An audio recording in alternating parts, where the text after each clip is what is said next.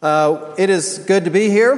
It is really good to be here after not being here last week, being out sick. Thank you for your patience in seeing the same passage in the worship folder, an odd passage at that, 2 weeks in a row. It was a good chance to show what kind of a rock star Charles is, that he can just turn and deliver a sermon at a moment's notice. So a lot of thanks and credit to him, but I'm happy to be here after having studied this for a couple weeks now. We're making a little bit of a transition. We're in 2 Samuel chapter 1 now, which the books of 1st and 2nd Samuel are one book. They tell a whole narrative, but this marks a turning point in this portion of the history of Israel, and that where we have been watching the rise of Saul and David's anointing as king and him being on the run from Saul. But what has just happened is that Saul and his son Jonathan have just died. And so we are witnessing one of the first acts of David, as with Saul out of the way, undertaking this responsibility of kingship of his own, which will begin his rise to power and his rise of service for the nation of Israel. And what we have here is a beautiful poem of lament. So without saying anything else yet, let me read it for us. I'll read 2 Samuel 1, 17 through 27, and then I'll pray for us and we'll jump in. This is God's word.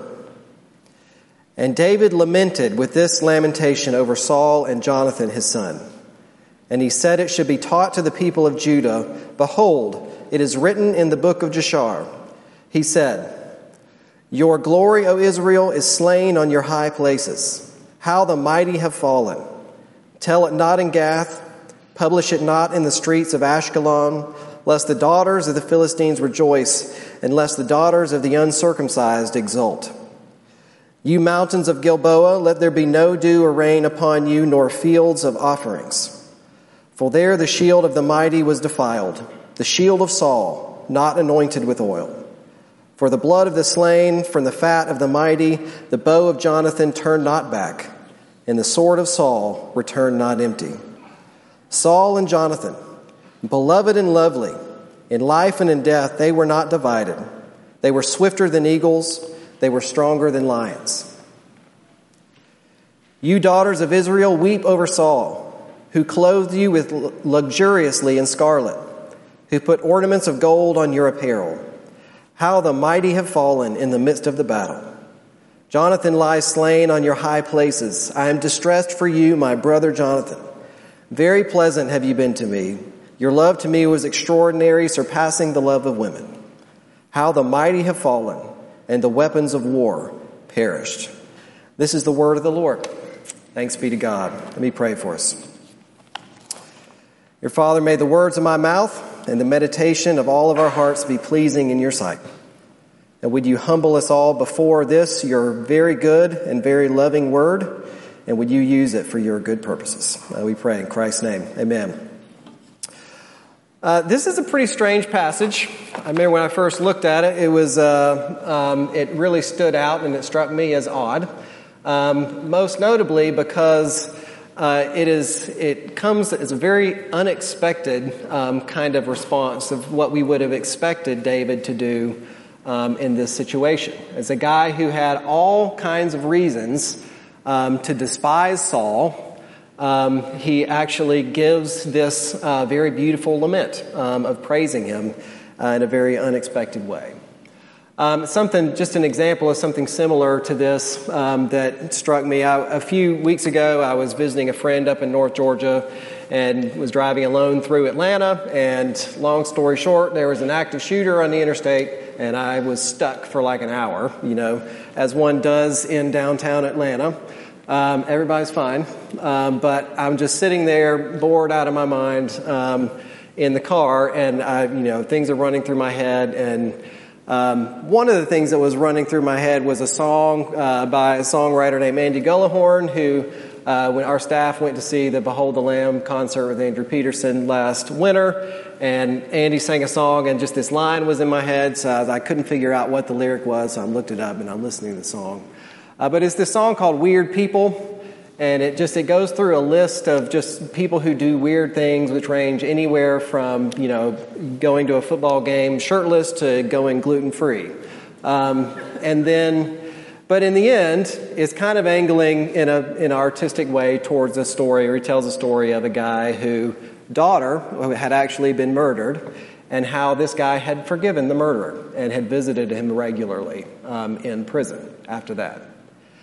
And it was one of those things that it might be that kind of thing that, we hear stories like that, but it's still unexpected. And this is like just true confessions. Here's the kinds of things that are running through my head after that. One is convicting, because I look at my own heart and see if that's what it means to be a follower of Christ, offering forgiveness and turning the other cheek in a radical way, something must not have taken inside of me, because I just oftentimes don't see that kind of impulse in my own life.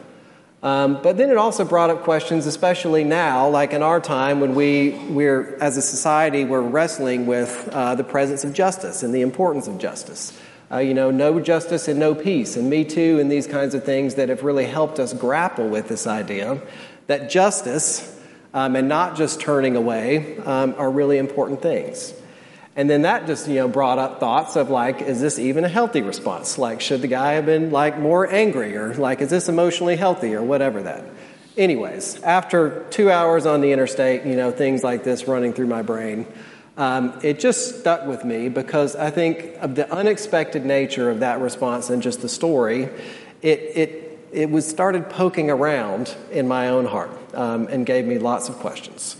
And it made me wrestle through things that I might not have wrestled through otherwise, regardless of what we think they are. And I think there's a parallel in what David is doing here in this situation for Israel and for us. In that it is going so against the grain with what we would have expected. It is giving a very unexpected response to the situation that was in. And it's meant to catch us off guard. It's kind of one of those things that's meant to wake us up in the middle of, to notice the temperature of the water that we're in that we might not see otherwise because we've been there in the pot. And so it's very artistically put here, and it is a very powerful kind of expression here. It's a challenge to bridge a context from that day into this day and say, what does this mean for us, even in such a specific situation as this? But what I'm going to do is I'm going to look at it in 3 different views rather than points. I think is asking us to evaluate life from 3 different perspectives. And I hope these will be naturally intuitive to you. If you give me 2 weeks to think about a sermon, it is guaranteed to be needlessly abstract and hard to understand. So forgive me for that. But I hope this will make sense. It was definitely beneficial to me. First, we're going to just look at this typical human view of the world. We're going to ask what we would have expected in this situation. Then we're going to look at David's view of the world and how David's view juxtaposes that. And then we'll end with looking at God's view and that what God is doing and what He is up to with His people through all of this. So first, let's look at the typical human view of the world and how we see this. At first place, it's just a natural question that comes up. It's not in what we see in the text, but in what we don't see in the text. Is that what we don't see is what we would have expected to see there. And if we remember where David is and what he's been up to, since he has been anointed as king of Israel, his life has gotten nothing but more and more and more miserable at the hands of Saul.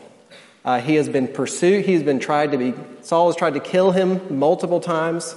He has been pursued through the desert, hanging out with rough people. He's had to pretend like he's crazy. He has even just had to seek refuge with the Philistines, like their arch rivals. It has been a steady spiral of his life going downhill. And that is directly attributed to Saul and Saul's hatred of him. And maybe it's just me, but I would not have expected any other response out of David first than some kind of thanksgiving or a huge exhale of something that just expresses a relief that in some ways his suffering has come to an end. And I think if we look at this narrative further, I think that expectation is somehow justified because there are other clues that the passage is giving us in context that are setting us up for other aspects that we would have expected from David. So keeping that context in mind, what we didn't read, which was the scene just before this poem, was an Amalekite came up to David and gave him the news that Saul was dead. And he offers him Saul's crown that he took and the armband of Saul and handed it to David. And you put somebody who's been so miserable in such a distressed situation of such longing, and then these things are just handed like to him. It is kind of like in Lord of the Rings where the ring is handed to Galadriel and is offered. It's like, will you take this? Like, this is the thing that you most want.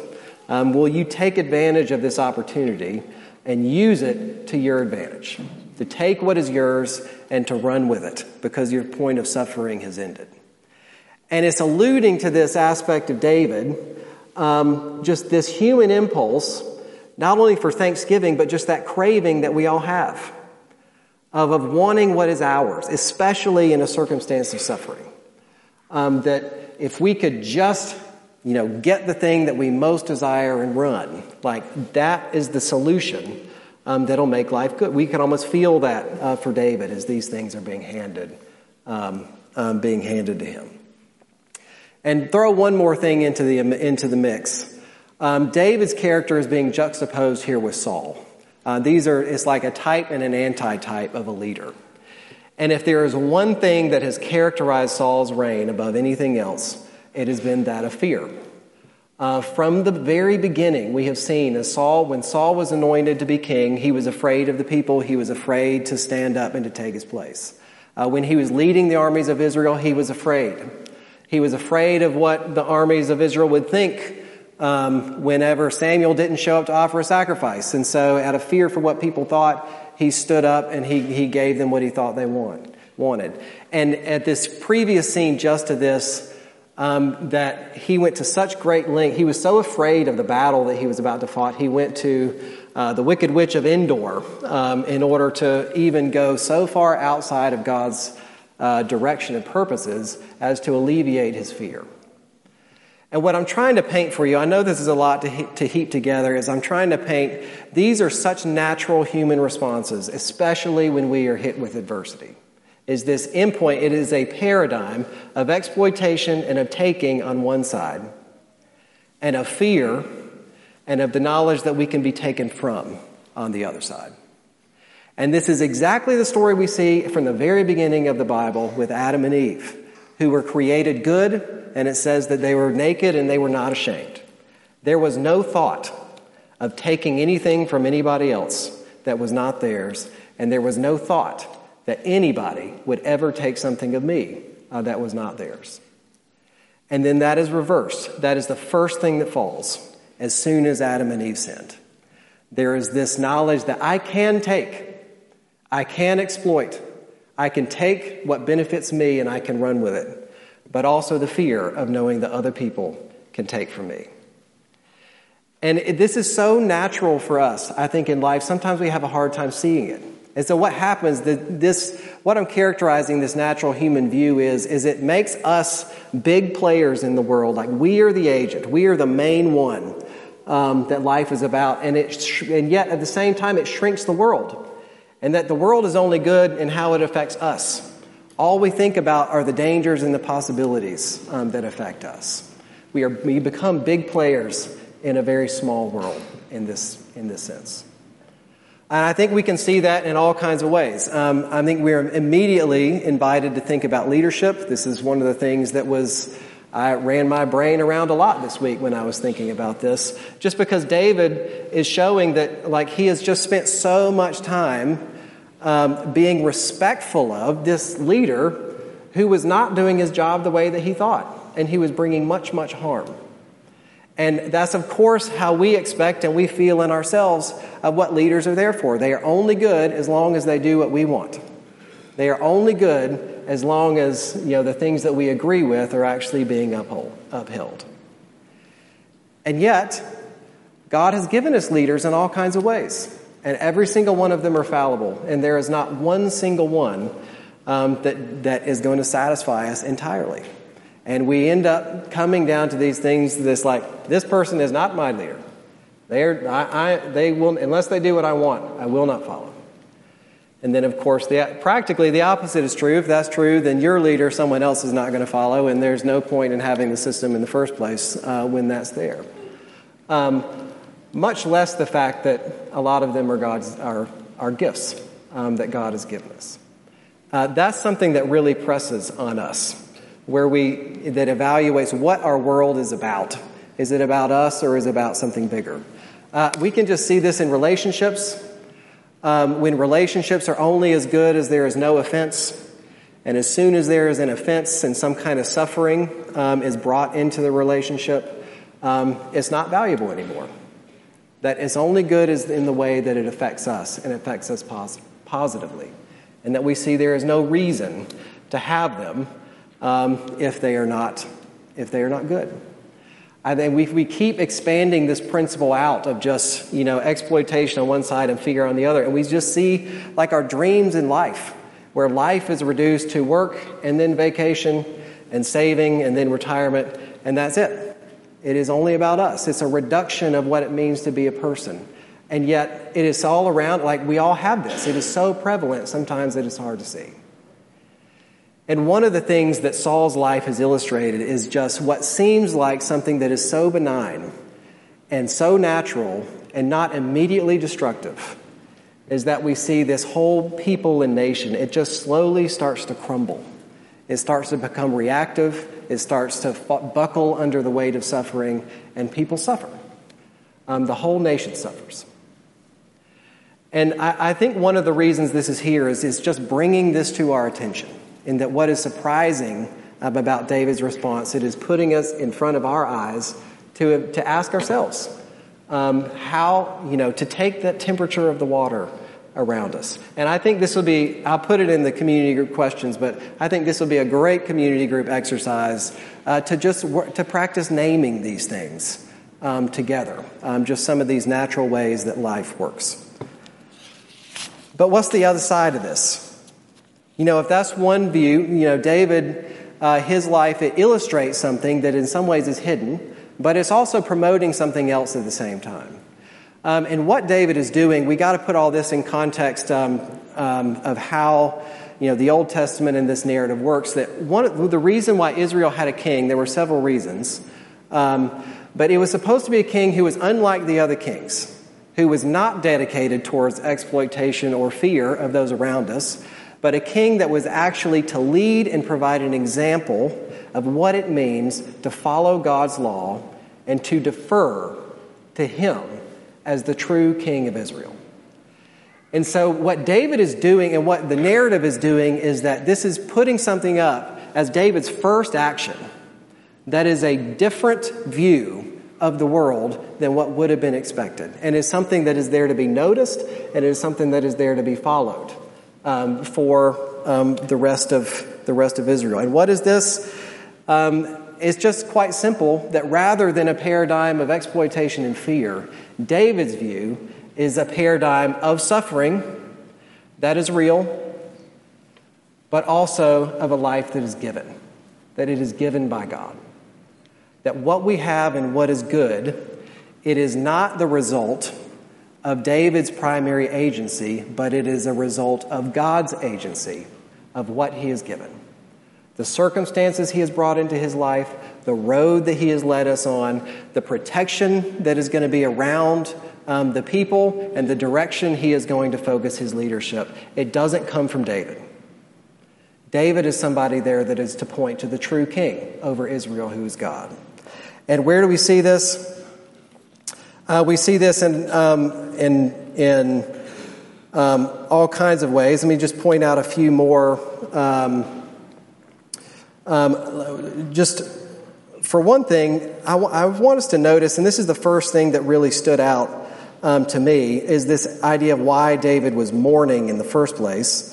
and why he was sad that Saul and Jonathan died. And I'll just say, Jonathan is a big character in here, and that would be a great sermon all on its own. I'm focusing on Saul just because of the juxtaposition here. But maybe that's another community group conversation. You can talk about Jonathan and the benefits of friendship and after that. But if in 1 Samuel 1, 11, and 12, it shows a genuine mourning for Saul. So this is not just a political move that David is doing to get his people together to fight back against the Philistines. But the reason he is doing it comes out in this account with the Amalekite who came and bringing the crown and the armband. He says that he actually killed Saul, but out of mercy. That Saul was lying and he was about to die. And the Amalekite said Saul called him over and that he said, "Can you just finish me off to put me out of his misery?" Expecting that David would say, "Good job, thank you for your mercy," and whatever. But David actually has this guy killed because he says, "How would you think that you could lay your hand upon the Lord's anointed?" And when we read this, we remember this whole count of David, that David had two other opportunities he could have murdered Saul at the same time. But why does he not do it?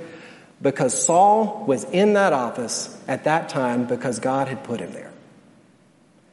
And Saul had anointed David and said, "One day you will be in this office, but it will be in the time that I put you there." And when we read it in context, that David is emphasizing an aspect of his character, that rather than him being the big player in a little world, that he is actually he takes a much smaller position. That what he has have been the things that have been given by God. The position that he is in is because God had put him there. He's not the primary agent. He is a player that God has put in a place and asked him to do a thing. And this, another Lord of the Rings illustration, I had to, but it just reminds me of The Hobbit in a sense. So The Hobbit is one of my favorite books, and which is why the movies are terrible. They completely miss the point, and I don't mean any disrespect if you like the movies. But the whole idea of The Hobbit is that this little character who has no adequate sense of the bigness of what is going on around us. But he is led on his journey almost against his will and ends up having such a significant point to play, being the smallest character. I mean, that's the whole point of this book, is emphasizing these little things. But the radical thing about David is that he is the king, and he's not the little thing. But he is positioning himself as the humble and the small character, and he is pointing to God as the main driver of the story.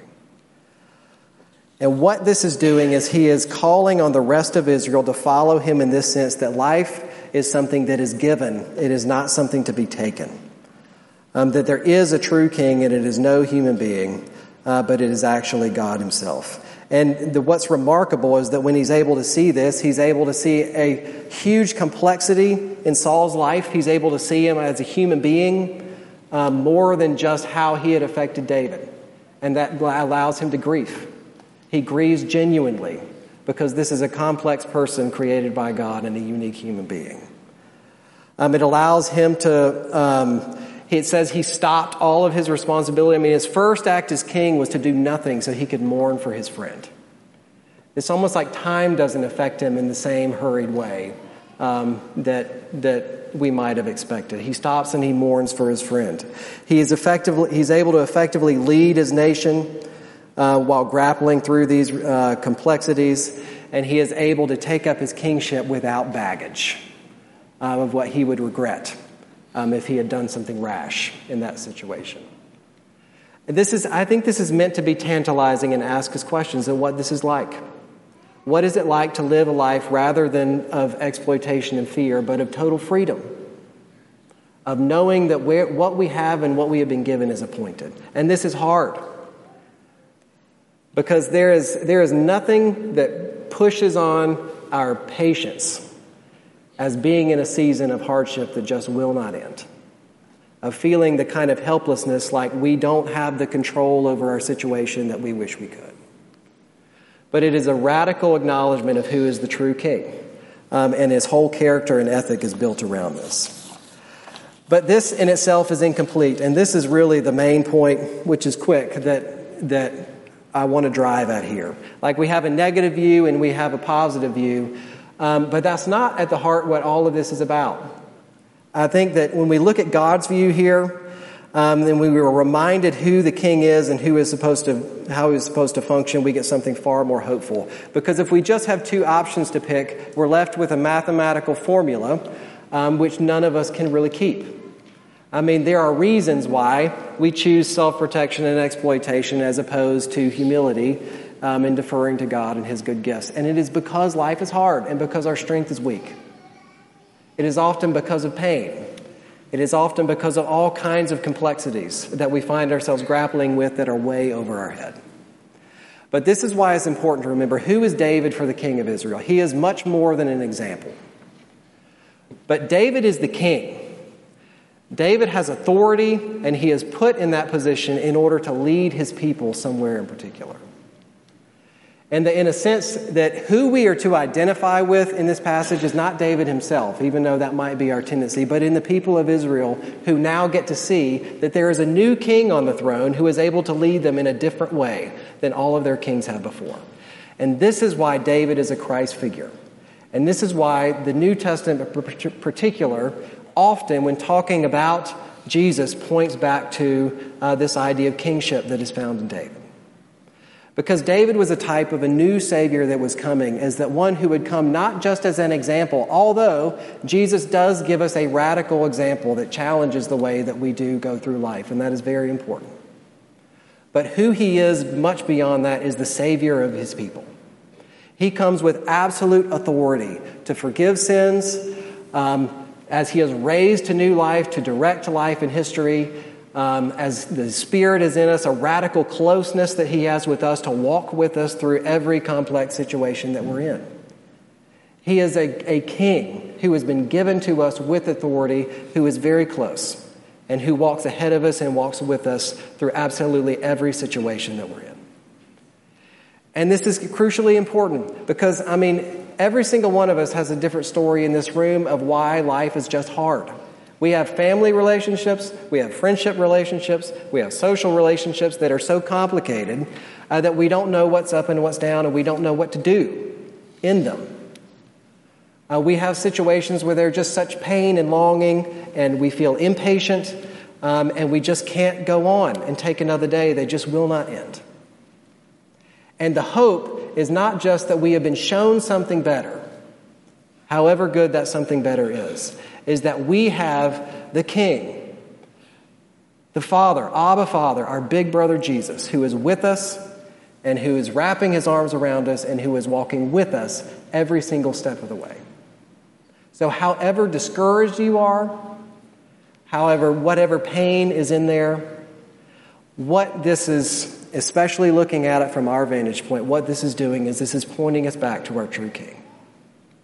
That we can abandon ourselves, not in ourselves, but in the one who gave Himself for us and the one who has promises that He is with us every day. And so even if we don't know when it is going to end, and even if we don't know how to get through the complexity, what we have as we sit is hope, and we have a friend who holds us and we can hold Him, and that we can look to and we can cry with, and we can have our souls comforted for the whole journey. Let's pray that He would dig in our hearts, but ultimately that He would show us Jesus through that. Dear Father, we ask that You would help us. Above everything else, You would help us to see Your grace this morning, and that You would lead us to that wonderful place, the garden that is fruitful, that is characterized by Your protection and Your love and Your abundant generosity towards us. And we pray this in Jesus' name. Amen.